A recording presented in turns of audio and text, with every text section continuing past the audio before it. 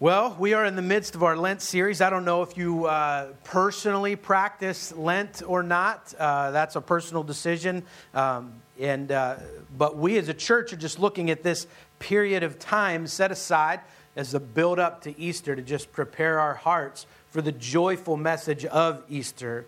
And Lent is set aside similar to Advent for that. And so maybe if you're like me, you're probably more familiar with being intentional with Advent than you were with Lent. And I was not raised in a Catholic home, but I was raised in an area where Catholicism was a pretty big deal. And so when I went to school, I didn't understand. When I went to the public school, I went to Christian school, kindergarten through 8th grade. When I got to the public school, I didn't understand why there were people not eating.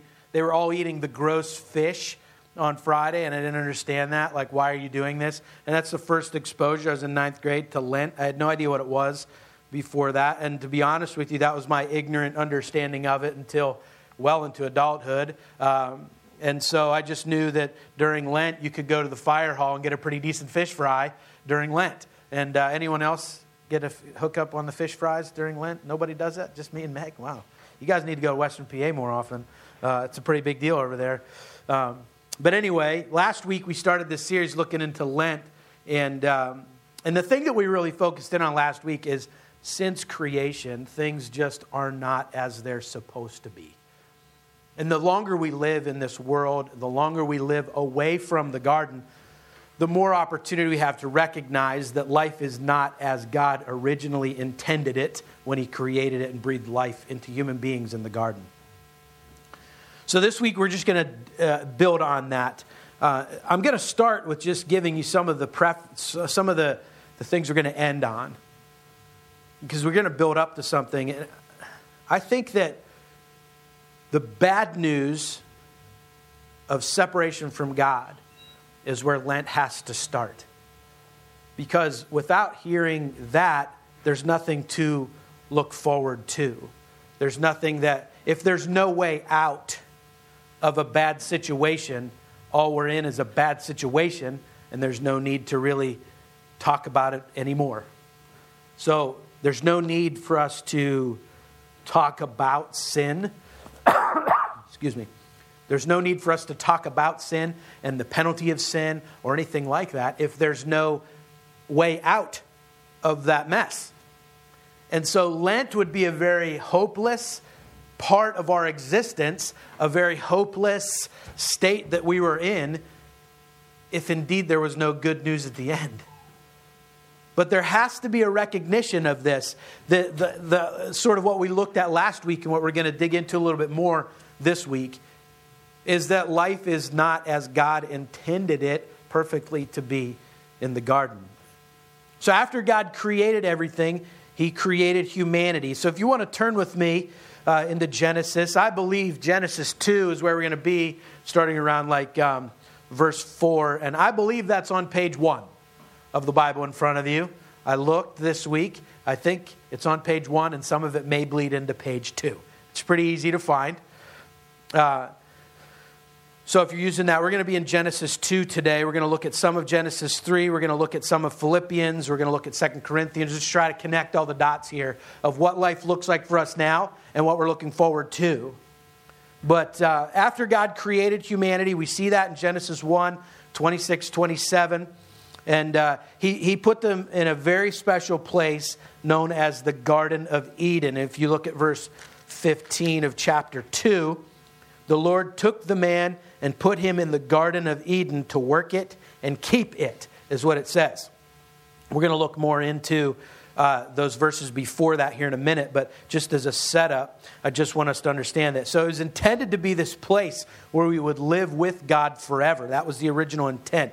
In this regular, ordinary relationship. Now it seems so extraordinary to us on this side, but to God, walking with His creation and living in community with His creation was very normal to what God intended it to look like.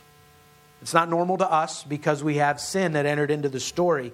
But God's original intent and the very regular nature of the relationship, God wanted that. That's what His intention was.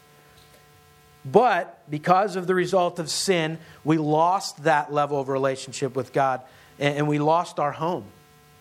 And so because this is God's garden, He created us to live in it, but it's still His. And it grieved the heart of God, but holy God and sin cannot reside in the same place. And so we lost our home. And sometimes I think we get a glimpse of it, though. Have you ever seen something just majestic? Have you ever been somewhere and seen something that it's just sort of a breathtaking sight for you? I remember the first time that I went to Colorado and saw real mountains. I grew up in western Pennsylvania, where we still call them mountains. When people around here say they're going to the mountains, the Poconos are hills. But in western PA, we always still call them mountains, because we reached that like almost 3,000 foot elevation mark. It's crazy big, right? By the way, the elevation of Hatboro, Pennsylvania is 238 feet. So we have really nothing to brag about in our height department. We have little man syndrome, I think. So I used to call them mountains. I get to Colorado, you get off of the plane, if you've ever flown into Denver, and you come out waiting for someone to pick you up, and you're just staring at the front range of the Rockies, snow-capped mountains. It's crazy. And then my friend Jack took me on a drive, and we went to the Continental Divide, and I'm standing at like 12,000 feet, and it's nuts. And Megan and I go to the top of Pikes Peak. It's at 14,111 feet. And it's just a sight to behold. I can't explain it, but there's something about it that's just like majestic and huge and awe-inspiring. Steve and I this past summer were at a conference in Northern California. We got to go. We had a little bit of time between when the conference was over and when our flight took off. And we went into San Francisco and went to the Muir Woods Trail. And that's where the closest redwoods were to where we were. I'd never seen one. I'd never been around a tree that large before. And it's just awe-inspiring to see redwoods if you've never seen them. It's unbelievable. And I can't really describe it. We have a picture of Steve sitting on a fallen one, and he looks like a baby sitting on top of this thing. It was just massive tree. And you get a glimpse of those things, and it just leaves us in awe and wonder. C.S. Lewis wrote this essay, and it's called The Weight of Glory. And he points out that these things we see, the sights, whether it's a sunrise or a mountain scene, these parts of creation, they're not, excuse me, that we're not drawn to those things by what's being said, by them themselves. We're being drawn to those things by what's being said through them. That's his premise. So listen to what C.S. Lewis says, because he says it way better than I could say it. And he writes this: the books or the music in which we thought the beauty was located will betray us if we trust in them. It was not in them. It only came through them. And what came through them was longing. For they are not the thing itself. They are only the scent of a flower we have not found, the echo of a tune we have not heard, news from a country we have never yet visited. So what is that country? It's heaven. It's the land of heaven. It's the garden with God. Something that I find remarkable that we're going to get into is how God in His kindness didn't take away all the things that He had in the garden. But yet also in His kindness, He didn't compromise who He was, and we couldn't have Him and sin. So these relationships that we have, these experiences that we have, these places that we can see, they're all there to stir in us a desire for our real, true home. So read along with me. I think this is going to make a lot more sense as we go on. But Genesis chapter 2, start at verse 4, and we're going to read through that verse 15 that I read already. These are the generations of the heavens and the earth when they were created, in the day that the Lord God made the earth and the heavens, when no bush of the field was yet in the land, and no small plant of the field had yet sprung up, For the Lord God had not caused it to rain on the land, and there was no man to work the ground. And a mist was going up from the land and was watering the whole face of the ground. Then the Lord God formed the man of dust from the ground and breathed into his nostrils the breath of life, and the man became a living creature.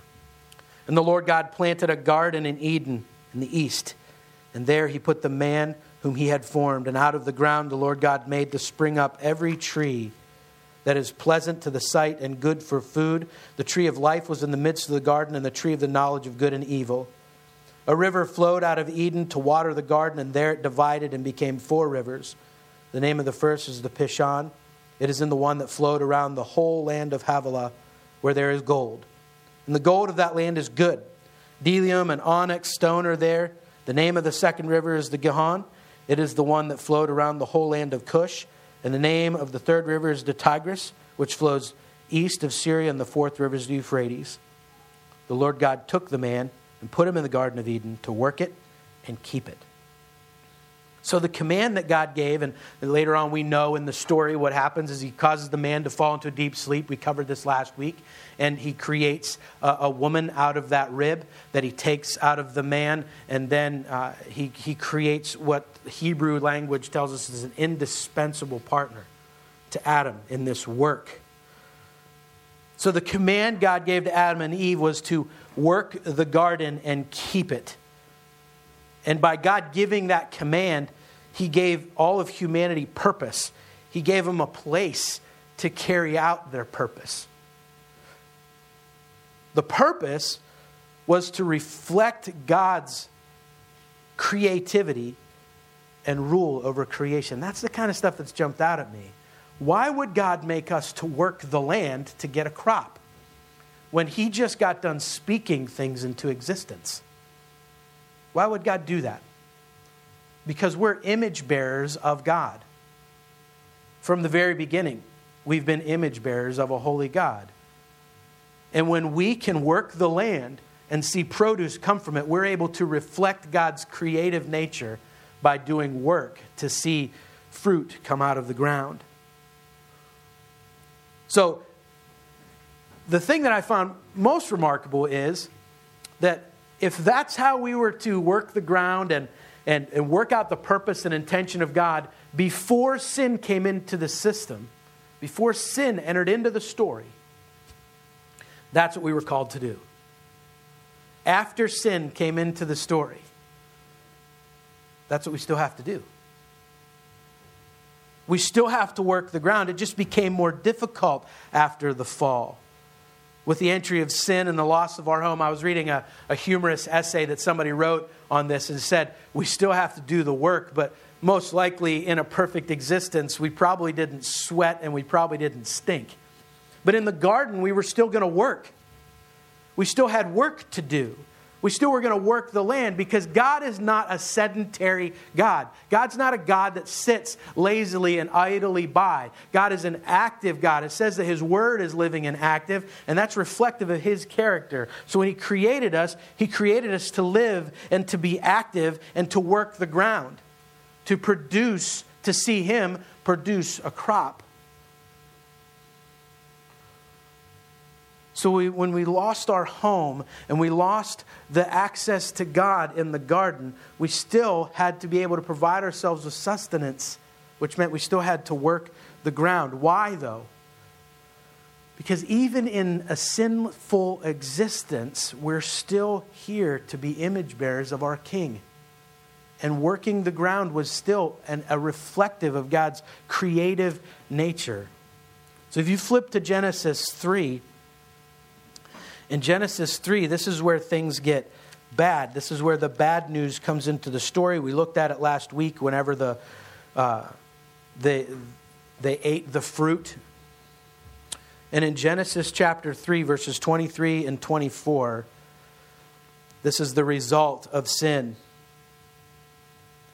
Therefore, the Lord God sent him out from the Garden of Eden to work the ground from which he was taken. He drove out the man, and at the east of the Garden of Eden he placed the cherubim and a flaming sword that turned every way to guard the way to the tree of life.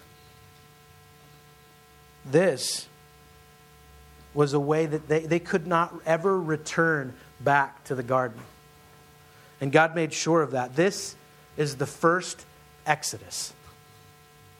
What we see throughout Scripture is lots of Exodus moments. Moments where people are starting a journey to realize the character of God and to realize the faithfulness of a loving God. And this is the first Exodus that we see in Scripture. We see them expelled from the garden. We see that they don't have access back to the garden. And sin is what did that.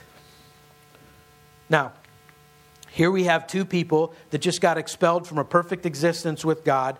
And it probably seems pretty bleak. If the story just stays right there, it feels like we have an angry God who does not love us.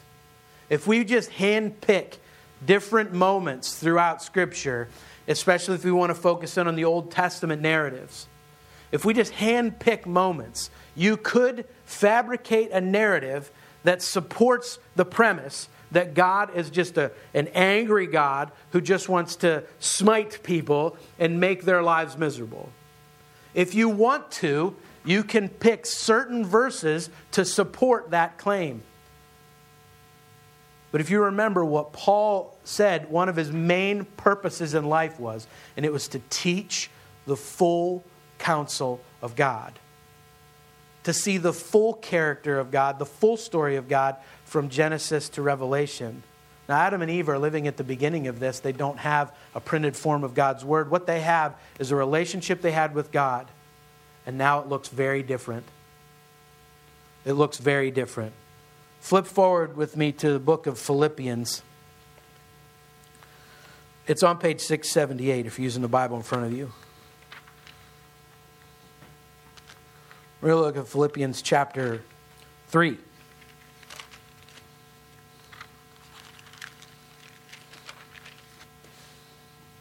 Philippians is pretty easy to find in my Bible because I spilled coffee on it. So, Philippians chapter 3. I just want to read one verse right now. We're going to dig into this a little deeper here in a minute. But Paul gives a reminder for everybody that has this moment where you feel the separation from God and you wonder what your next step is and you wonder what your purpose is. And Paul writes this to the church in Philippi and to us. But our citizenship, verse 20 of chapter 3 of Philippians, is in heaven. And from it we await a Savior, the Lord Jesus Christ. Listen, if we can recognize that our citizenship is in heaven, it will change the way that we interact with the world and with those we live around. If we don't recognize our true citizenship, then we can become miserable curmudgeons. We can just become people that feel entitled to certain things. We can be the ones to complain and gripe. I was sharing with Dusty, there was a couple at my former church that would come in, I'm not exaggerating, every Monday, and they would have a list of complaints from the Sunday service before. Every Monday. And one of their main complaints was the music was always too loud. It was always too loud. But whenever you said, could you explain that to me a little bit more? Do you know what their response was? Almost every time. Huh? And I thought, like, how can the music be too loud, but you can't hear me speak? If we don't understand where our citizenship comes from, we become entitled people. That's what sin does to us. Sin makes us selfish. Sin is in its very nature selfishness. Sin tells us that what we want, we should have. Sin tells us the lie that our identity is wrapped up in things that have nothing to do with God. Sin tells us that if our identity, if that thing gets taken from us, we are worthless and we have nothing to offer this world. So in this moment, Adam and Eve are in the lowest point of their lives. For the first time in their existence, they are separate from God. And they look back at their home, and there's a guard standing there, an angelic guard with a flaming sword, as a reminder to them, they don't have access to that anymore. And sin did that. A cruel God didn't kick them out of the garden. The choice of sin removed them from the privilege of having communion with God, and thus created the age-old problem that Jesus came to fix. See, if we can recognize where our citizenship really comes from, we can start to interact with the world around us a little different. We can see that we are resident aliens. We're here on a temporary visa, if you will. We're living as resident aliens amongst our friends and amongst even our family members. But all the while, we're aware of the simple fact that we're citizens of another home. The difference is, we shouldn't be so indistinguishable that we completely blend in. And during Lent, we can have the opportunity to kind of spend some time thinking about and letting our minds meditate on our status as someone living here who's a follower of Jesus, and on our status of a heavenly home we have to look forward to. I was led this week to look at 2 Corinthians, if you want to flip there with me. It's on page 667, one page away from being evil. One chuckle this morning. You guys are a rough crowd this morning. You must not. That extra hour of getting up must have killed you. You won't remember anything I said this morning. 2 Corinthians chapter 5. I want to read this to you because I love the way Paul starts this thought. Now, the thought may have been started before this, but I want us to start at 13 because I think it's really cool. 2 Corinthians chapter 5. Listen along with me as Paul's instructing the church in Corinth. This is the second of what we believe is probably 4 letters that the church in Corinth got from Paul. We have copies or record of 2 of them. And this is the second one that we have access to. And it is 2 Corinthians chapter 5, starting at verse 13. Listen to how Paul starts this and where he goes with it in chapter 5, verse 13. For if we are beside ourselves, it is for God. If we are in our right mind, it is for you. For the love of Christ controls us, because we have concluded this, that one has died for all, therefore all have died. And he died for all, that those who live might no longer live for themselves, but for him who for their sake died and was raised. I'm going to stop there for a second, because I think it's important that we wrestle with what Paul's saying here. What he's essentially saying is, some people have said we're just crazy. And if we're crazy, if we're nuts, that's for God. If we're in our right mind, it's for you. What he's saying is, they're one and the same. If people think we're crazy, then I'll let them think that, because I'm living for a holy God. I'm living for a purpose that exists outside of what they think is normal. I'm okay with that. If we're in our right mind, meaning that if you understand the gospel and you are a citizen of heaven living here on your temporary visa, if you will, then this behavior, this instruction, the way we live, it's for you. He's not saying there's 2 different things here. He's saying there's one thing. If people don't believe in Jesus, they're going to think I'm crazy, and I'm okay with that. That's for God. I'm going to live to honor God. But if you understand what I'm saying, and you're challenged with it, and you want to learn how to live in it, that's for you. That we live this way consistently all across the board. Why would we do that? Well, it's because the love of Jesus controls us. I love how he words that. The love of Jesus controls us. You're not being manipulated by the hand of God. You're being controlled by the love of Jesus. The love of Jesus isn't something that reaches down and controls and makes your moves for you. The love of Jesus is something that captivates us and then leads to action based on what we've experienced. I think is remarkable. And he goes a little deeper into that. We have concluded this. One has died for all. Therefore, all have died. One has died for all. Jesus has died for all. Therefore, all have died. Maybe that's a little confusing to you, but let me break it down to what Paul's saying. He's saying that Jesus took the penalty that we all deserved for sin. And if we would have died for our sins, that would have been the end of it. You just live, you sin, you die. That's it. Even if you were put forward as a sacrifice, it would have bought you and nobody else anything. But Jesus died for all. Therefore, all have died. You have died to the desire to follow sin as opposed to being controlled by the love of Jesus. And He died for all, verse 15, that those who live might no longer live for themselves. What did you die to?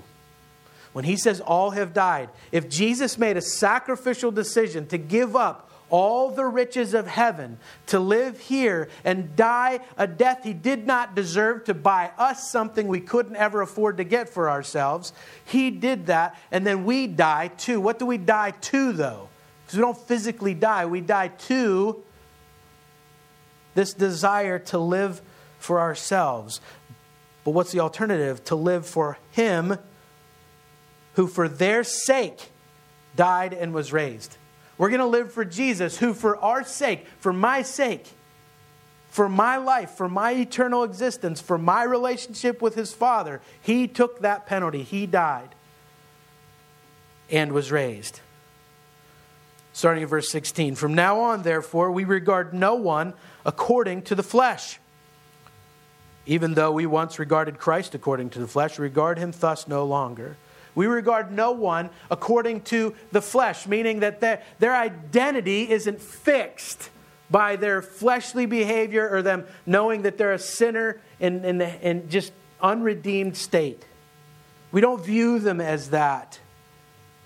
Because we used to view Jesus as that. We used to view Jesus as just a man. He was just a good teacher. We don't view Him that way anymore, is what Paul says. Therefore, if anyone is in Christ, verse 17, he is a new creation. The old has passed away. Behold, the new has come. If he's a new creation, we view him as a new creation. How many of you have ever gone and seen a butterfly, like you go to a garden, you see butterflies, and you just call it a different form of caterpillar? That's right. So you don't call a butterfly just a different form of a caterpillar. It's a new creation. You reference it differently. You treat it differently.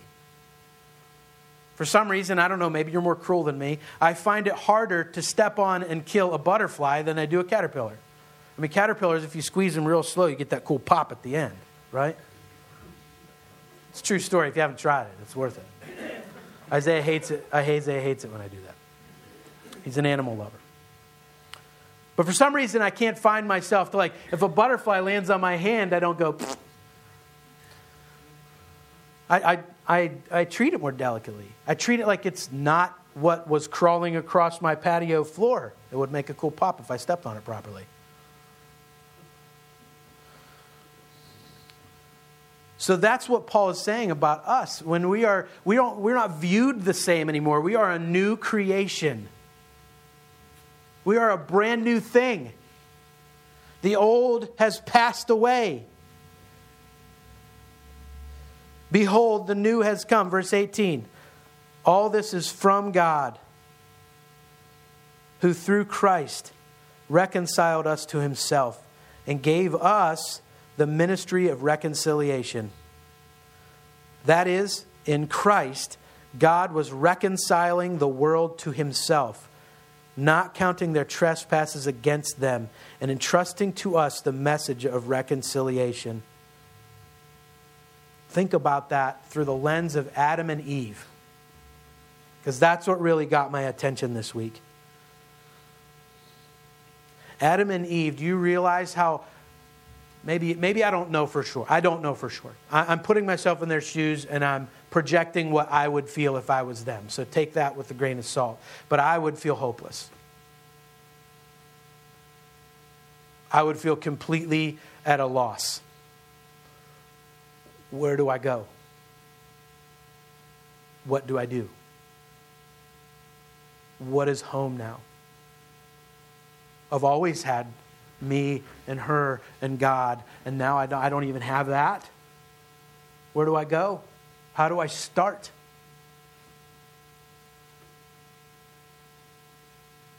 Well, fast forward to the work of Jesus being done, and listen again to what Paul is saying. All of this is from God, who through Christ reconciled us to himself and gave us the ministry of reconciliation. He reconciled us to himself. It's like he removed the guard at the gate. He gave us access back to him through Jesus. That hopelessness of, I don't know what to do next. That feeling of, I don't know where I'm supposed to go. I've never experienced life without God. That's not our story. That was Adam's moment, but that's not us because we have Jesus. And what does that mean for us? He gave us something out of that. He gave us this ministry of reconciliation. That is, that verse 19, in Christ God was reconciling the world to himself, not counting their trespasses against them, and entrusting to us the message of reconciliation. See, when people don't believe in creation and the fall, my main argument against evolution is that if you don't believe in creation, it's going to be a hard sell for you to completely understand redemption. Because without God creating and forming and gifting and graciously giving, you won't understand what sin cost us and what it cost him. And you won't see your worthiness in the eyes of God. Are we in ourselves worthy of the gift of grace through the person of Jesus? No. But God deems that on us. God says, it doesn't matter what the people in this world tell you are worth. I'm telling you what it cost me. I gave my son for you because that's how much I want to be in a relationship with you. And Adam and Eve get cast out of the garden and they're living in this world. And later on, when Jesus comes into the world, he gives us purpose and existence because he gives us a path back to his Father. And then listen to what verse 20 says. Therefore, based on all of that, we are ambassadors for Christ, God making his appeal through us. 1 Peter 2:11. I just want to read this to you. It's from the Message. Peter writes this, and this is how Eugene Peterson paraphrases it. Friends, this world is not your home, so don't make yourselves cozy in it. Don't indulge your ego at the expense of your soul. Live an exemplary life among the natives so that your actions will refute their prejudices. Then they'll be won over to God's side and be there to join in the celebration when he arrives. You see, when we get expelled from the Garden of Eden by God, that expulsion, as well as the armed angel that stood at the entrance, they're just strong reminders that God is sovereign over all of creation. They're strong reminders that God is the one in charge. He's the one who creates. He's the one who dictates the law. He's the one who judges all the sin and transgression. He's the one who doles out all the punishment. And ultimately, God is the only one who can let us back home. He's the only one that can let us come back home. And that's why Paul says in Philippians, our citizenship is in heaven. And from it we await our Savior, the Lord Jesus Christ, who will transform our lowly body to be like his glorious body by the power that enables him even to subject all things to himself. One day, Jesus will return and our bodies will be transformed to look like his. The perfect Adam in 1 Corinthians 15:22. Paul references that. And in that moment of transformation, we'll be able to enter our true home once more. The garden was created to be this perfect place where God's creation could live in unity with Him. Sin and a holy God cannot live in the same space. The only way we can have access to the garden again is by becoming sinless. The only way we can get back into the garden is by being sinless. Now, here's the tension. We're going to wrap this up. The tension is, if for me to get back in the garden, I have to be sinless, am I capable of that? No. I'm not. And that is, going back to what we said last week, is where Satan works on you and I the most. That is a very real truth. To get back into the garden, to be in the perfect, euphoric existence of God, in a perfect setting, you and I have to be sinless. That's truth. And Satan, since the fall, has manipulated truth to get what he wants. So that is a fact. To get back into the presence of God, we have to be sinless. And Satan takes that reality and thwarts us with it and lies to us with it, because the reality is that when Jesus took the sacrifice of sin upon Himself, it tells us in the Scriptures that we became clothed in Jesus' robes of righteousness, as though God, whenever He looks at us, He sees Jesus. If we're here today and we are in Christ, we have understood the brokenness of sin. We have cried out to God for the forgiveness of sin. We believed that His Son is the all-atoning sacrifice for sins. That's not just us getting into heaven. That's us being clothed in the righteousness of Jesus, which means whenever God looks at us, He sees Jesus. So when Satan whispers the lies, you'll never get it. You can't attain it. We can look at him and say, you're right. I can't. The work's already done. Jesus did all the work of restoring us back to that. And until Jesus comes back to redeem this world totally and bring us into His presence, into that garden moment again, what is our calling? If we are new creations, our calling is to do exactly what we were to do before. Work the land. Work hard. Take care of the place that we live. Love our families. But more important than that, more important than loving the people we're with and taking care of the things we're with, we are to be what? His ambassadors to a watching world. As though this storyline that's been created because sin comes into the story, we're to tell that story. We're to unashamedly tell the story of Christ and what He's done for us.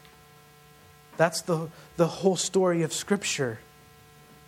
See, Lent is this season we can actually embrace our temporary homelessness. Because we know that it has an end. We're not home yet. We're not home yet. We're citizens of a place that we can't get into yet. We've been put here as ambassadors, and when our time's up, God will put us in His presence just as He sees fit, how He sees fit, when He sees fit. But one day He's going to come back, and He's going to judge the earth, and He's going to take His bride up with Him. I think it's really appropriate, the song that we're going to close with today. It's Amazing Grace, and there's a bridge in it that just says, my chains are gone, I've been set free. I've honestly felt a heaviness looking through this Lent stuff, if I'm being honest. I've been reminded often over the past couple weeks of the brokenness of sin. Since Lent started, there have been a reminder of how broken this world is.